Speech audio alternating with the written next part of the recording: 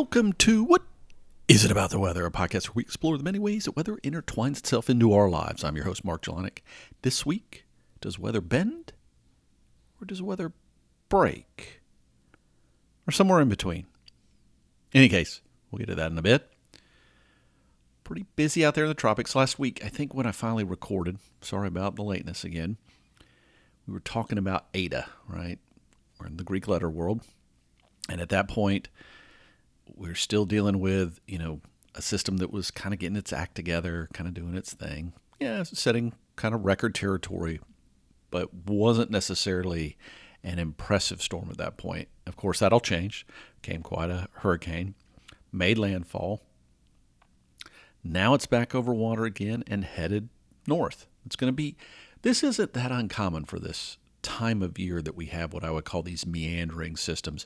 As we go through these transition seasons, as we start to see weather patterns that shift, so we've kind of gone from that summer, early fall cycle of maybe not as many frontal boundaries passing through the mid-latitudes, but as that changes as we move towards wintertime, we also see steering influences change.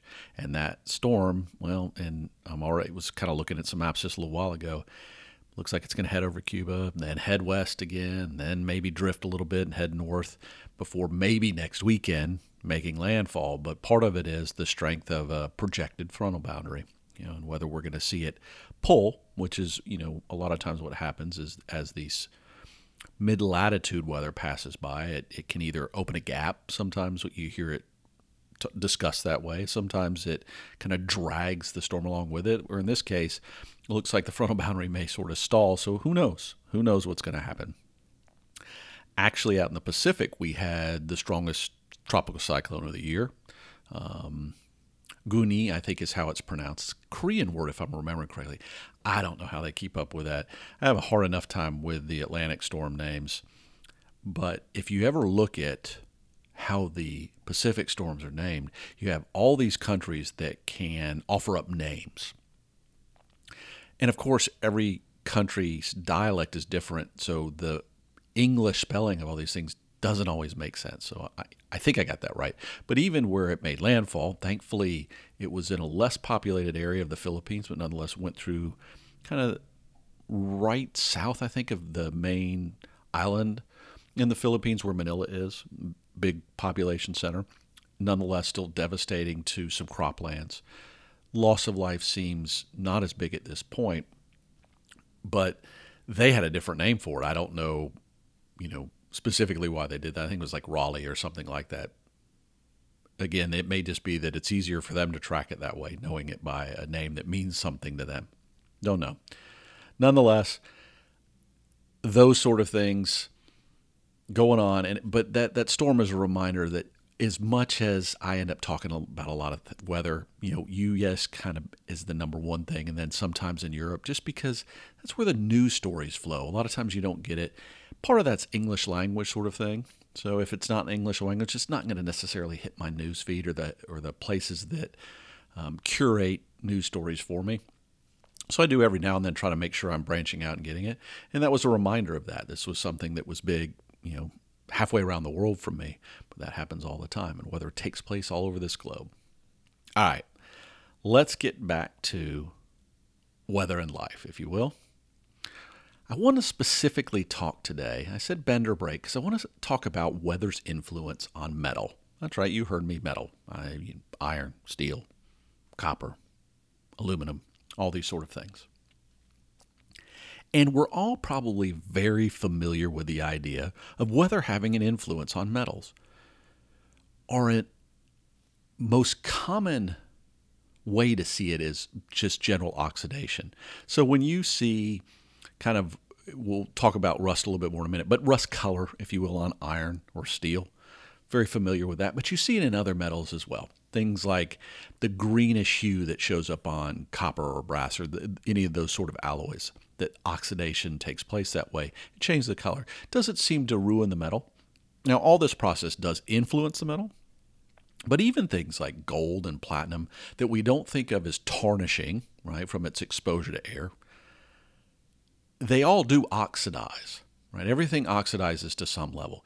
Some metals are better at dealing with it than others in terms of, impacts. Jewelry, one of the reasons gold and metal, gold and platinum and things like that are used is because that oxidation takes years and it also has a minimal impact. Another example, though, is aluminum. So aluminum is a metal that, 100 years ago wasn't that prominent of a metal. Now we see it everywhere, particularly with food items and things like that, because we don't think of it as rusting, right? We don't think of it as having a problem, but part of it is the way it oxidizes. It actually creates an outer shell, if you will. So aluminum does oxidize, and that coating sort of protects the rest of the aluminum. So it's kind of a neat metal in that way. But even rust, so to get back to rust, a lot of surfaces you will see, or like maybe exposed steel or things like that, you'll see kind of that outer layer of rust. And they don't worry about that too much because that outer layer actually kind of it does perform in a way that it creates a protective barrier, if you will. So it provides an opportunity for that outer layer to oxidize without undermining the structural integrity of the metal. All right. So I guess it is performing a duty, if you will, of protecting the rest of the metal. But the idea is that with rust, one of the challenges that we run into is if that gets flaked away. So one of the worst things you can do with a rusty surface is kind of flake away some of the initial rust, because then the underneath layer will then likely rust. And over time, that's where you get into problems. People don't think about that often. They don't think about cleaning as being necessarily a bad thing. But I've mentioned before, I lived in an area of the U.S. that gets a lot of snow and road salt and all those things. So between the salt and the water and just the air itself, all that stuff gets up underneath the car and it kind of eats into that surface. Well, our natural instinct is to go and clean the car, right, and get all that stuff off of it. But actually in cleaning it, if you start just breaking away a little of the rust, it makes it prime, if you will, for more rust to form, and eventually will break down the quality of the vehicle. Not necessarily a good thing. But that's kind of, we're all sort of familiar with that. Like I said, we've all seen oxidation of metals probably, and we're all used to dealing with rust and have seen rust impact things that maybe we own in some way. But I wanted to talk about it from a little different standpoint. There were two things.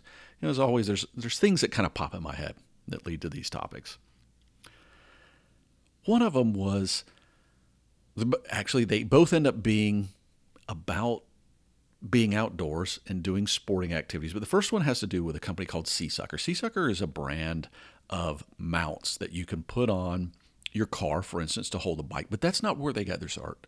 As the name implies, they made mounts that are like big industrial suction cups, if you will, to hold things on boats. That's really kind of more of their background, hence the name Seasucker, right? So they're used to marine environments. But they made these really, really strong mounts that you can use that don't require screws or anything to fix something to the surface. They just use a very, very, very strong suction cup. That was one that I saw. And I was reading some stuff about weather influences on those Seasuckers. The other one is a thing that came across my feed this week. So any of you who, we all have our Twitters and Instagrams, or Facebooks, or whatever it is. We get news of variety of ways, emails. One of them that, I get stuff from time to time, and I'm not alone in that, is LinkedIn. But a lot of times, it's the same old things. It's so-and-so got a new job. So-and-so's looking to hire people. So-and-so updated whatever, has been in a company for so many years. Congratulate them, whatever it might be. But this week I got a message that said another, weather-related person is reaching out to you, and they had this to tell you about. So I opened it up because, they always send you those cryptic emails that don't quite give you the full thing, and you have to go into LinkedIn, of course, to look at it. And it was about a Kickstarter. And it was a Kickstarter from a company called Meteo Tracker. It's not a U.S. company. I think it's Italian, if I'm remembering correctly. And the person had sent me a link, and, I'm sure I was one of many people that got it, that talked about a new little mini weather station that they were developing. Okay, immediately you got me. Tech, weather, doesn't take much. You got me sunk into looking at what they're creating.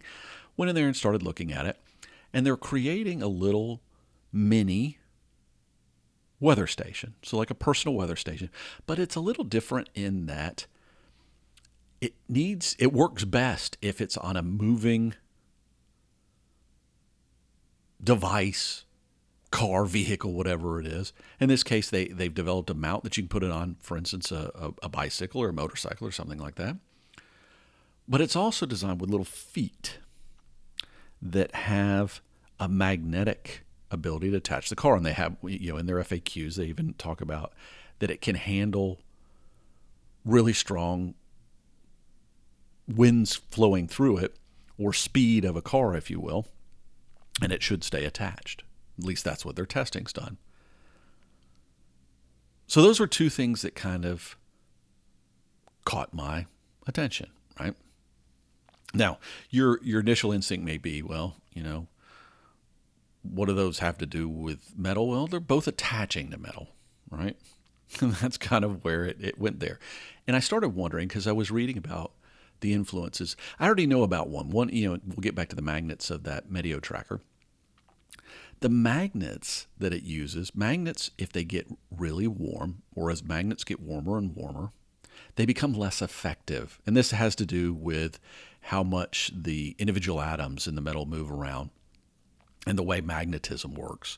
I'll put a link in the show notes so you can read a little bit about that.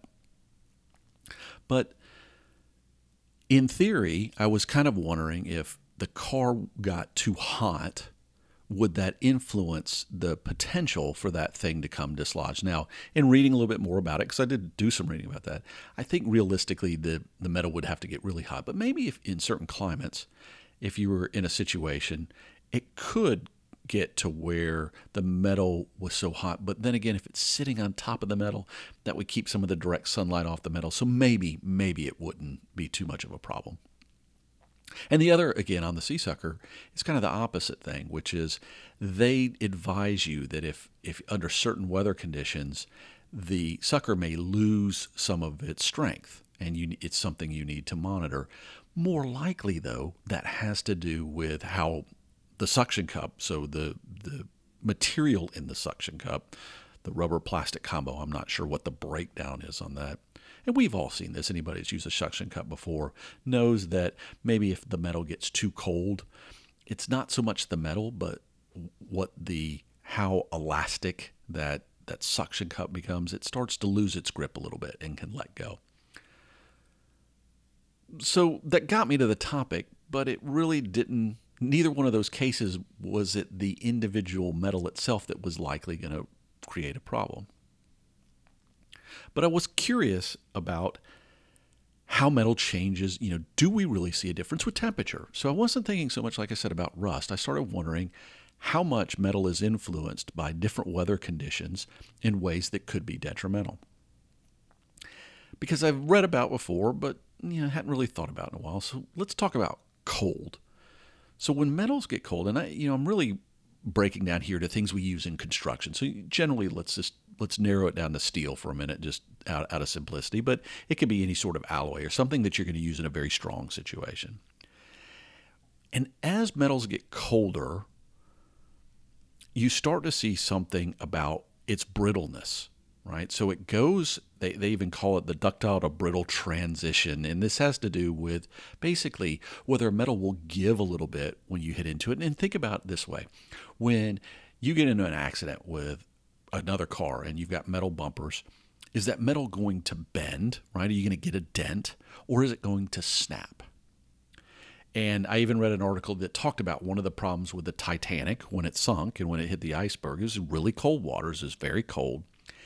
And under normal circumstances, a iceberg could have hit the side of the ship and just caused the whole piece of metal to bend. But as it gets really cold, if it's not the right kind of, it's not, made with the proper alloys to make sure it maintains a sort of bend to it, it becomes brittle, and therefore it snaps.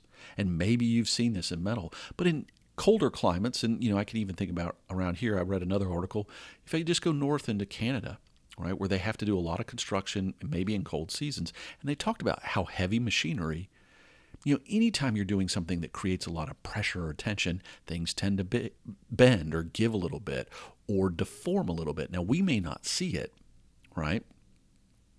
It may be that small of a difference, but under certain circumstances, if it's not designed to bend and give a little bit and then bounce back when the pressure is released, instead it snaps, then it's not any good. And this is something that's real for steel, right? So you have this ability when it gets really cold, it will become more brittle. And therefore, if you're working with metals in those environments, and that, like I said, it was even talking about machinery, not construction materials itself, how you had to watch the type of loads you might put on your machinery because it's not going to be able to respond the same way. Right? And you have the potential, if it's not built with a certain alloy, and there are things we can do, and that's one of the benefits we have as we learn about these things. You can make the alloy of the steel different to be better able to deal with cold weather situations. But if not, it becomes brittle and can crack, right? Now, the flip side of that is what happens when it gets hot. And as metal gets warm, it expands.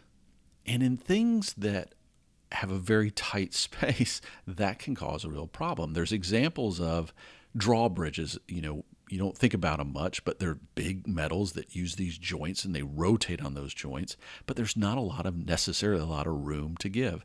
And metal doesn't expand all that much. I mean, we're talking about fractions of a percent, but in very tight situations, that can be just enough.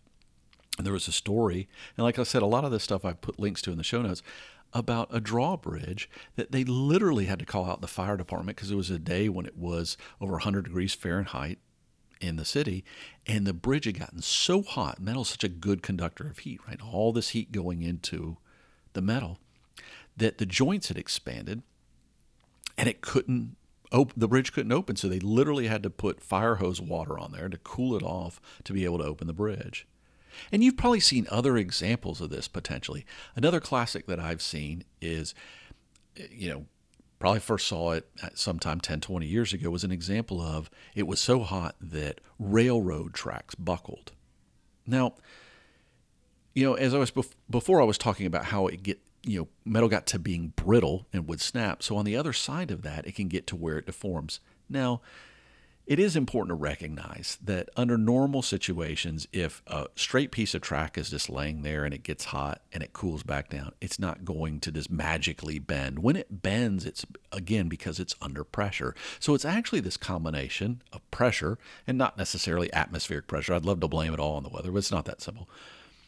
But let's say two pieces of track have been connected or are put together in such a way that they need to have a high tension for safety. Maybe it's a high-speed train or some other design. And again, not being the engineer here, I don't know all the details, but the higher the pressure, right, that metal is under, when that heat causes this deformation, if it doesn't have some way to go, it deforms. It can deform in a major way, right? And railroad tracks is an example of that. But that's why you don't necessarily see miles and miles and miles and miles of deformation. You might have just seen one section that was under a particular amount of torque or tension, or in an environment, maybe it was on a natural bend to begin with, where it had some bend already in it, but the pressure, when it finally got too hot, and this, not necessarily just weather does this, if it is a high-speed train or a train track that's used quite a bit, and so there's a lot of frequency of heat that gets built up, because maybe it is a warm season and the track's used again and again, and the heat transfer from the friction, et cetera, that's from those trains going over it can cause that deformation as well. But it's the pressure in that situation. And we sometimes forget that when heat is applied, when we make things out of metal, right, they tend to hold their shape. And springs are a classic example of that. That's why springs, you can, I've got a little spring on the setup here. Let's see if I can get it to make a little noise. Maybe that carried through to the microphone there. Hopefully that did. But it's the arm that holds the microphone that I'm speaking into. And over time, for the most part, that spring will hold shape and hold a certain tension to it.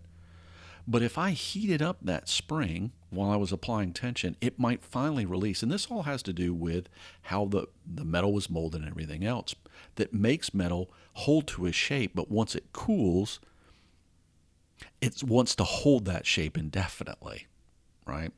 Thankfully, and I did read about this, the temperatures that we see normally on the planet aren't going to be hot enough to just deform a spring. Now, springs have other issues over time if they're kept in a certain position or not used. or use too much, or if you pull them too far apart, they eventually lose that spring. And I think of spiral notebooks as being a classic example of that. If you've ever tried to unwind a spiral notebook, you get to some point where it holds that spiral, but if you finally pull it enough, it will release, right? It reaches the point where it doesn't have that response. Metals are the same, just in everyday heat. So it's going to expand, and normally it's going to come back, but under the right circumstances, it can be in a heat process enough to finally bend it, or in a cold process enough to finally break it. Now, most of these things we don't run into every day, right?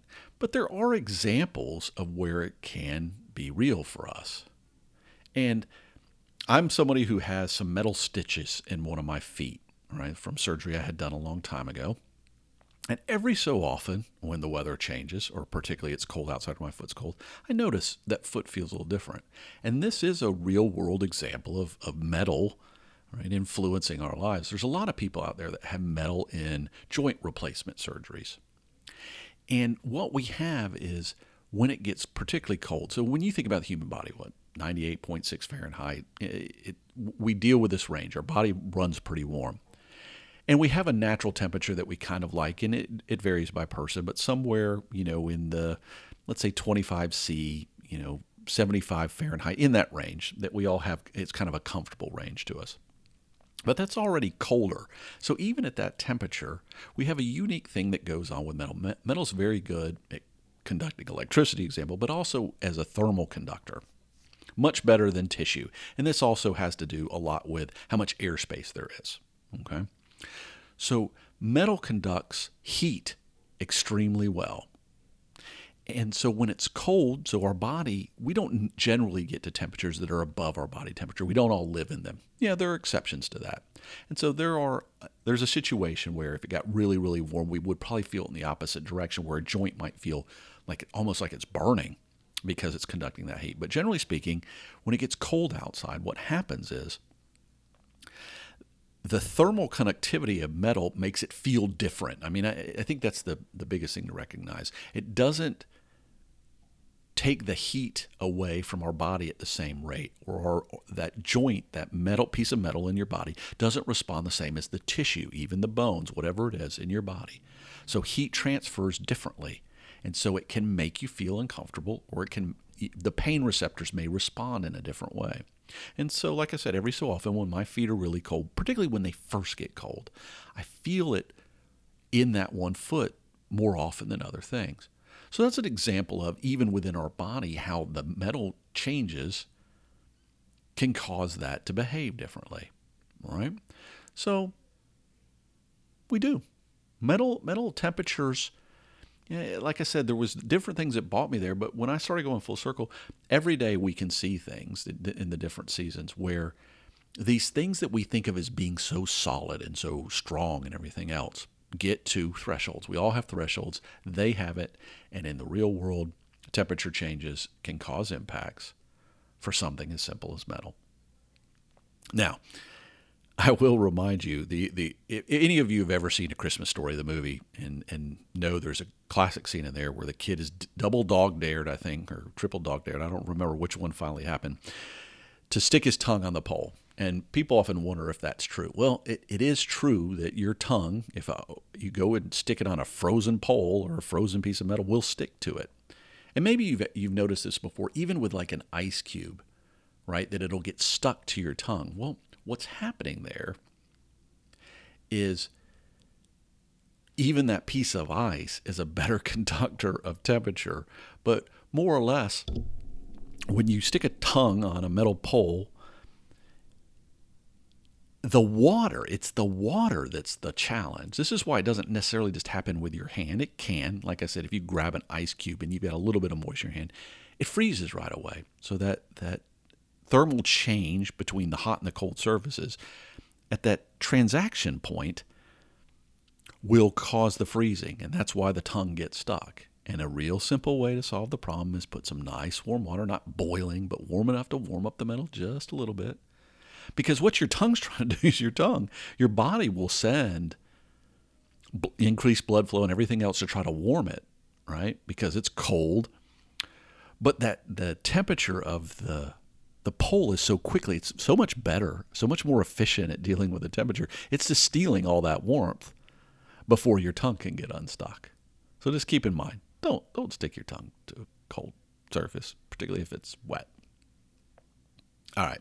I did mention at the beginning of the show this Meteo Tracker. I'm going to put a link in the show notes to Kickstarter about this. I will probably buy one. You guys know me. This kind of weather tech stuff always interests me.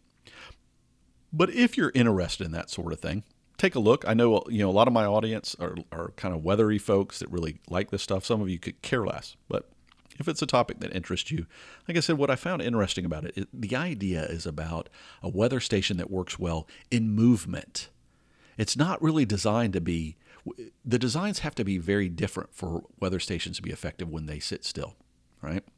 And they even talk about this some in their FAQs, which is the science behind what they've done and the correction process that they're doing to make it an accurate device is very geared towards a device that's in movement. So we'll see how it goes. But again, it's called Meteo Tracker. Link will be in the show notes. Take a look. But for now, and until next time, when you're thinking about that nice piece of metal, or you ever know, take a metal cup, and this is a great way I know to do it. Do it safely though, and fill it with some warm water, not so hot that it's boiling, but put your hands to it, and then do the same thing with like a ceramic cup, same temperature water, and notice the difference about how quickly the metal feels warm compared to the ceramic. And just imagine in the real world how that plays out, right? And just know that we all have thresholds. Just like everything else in life, we have those breaking points, if you will, or bending points. And enjoy what you learn in that. Because as we all know, there's much more weather than the weather itself.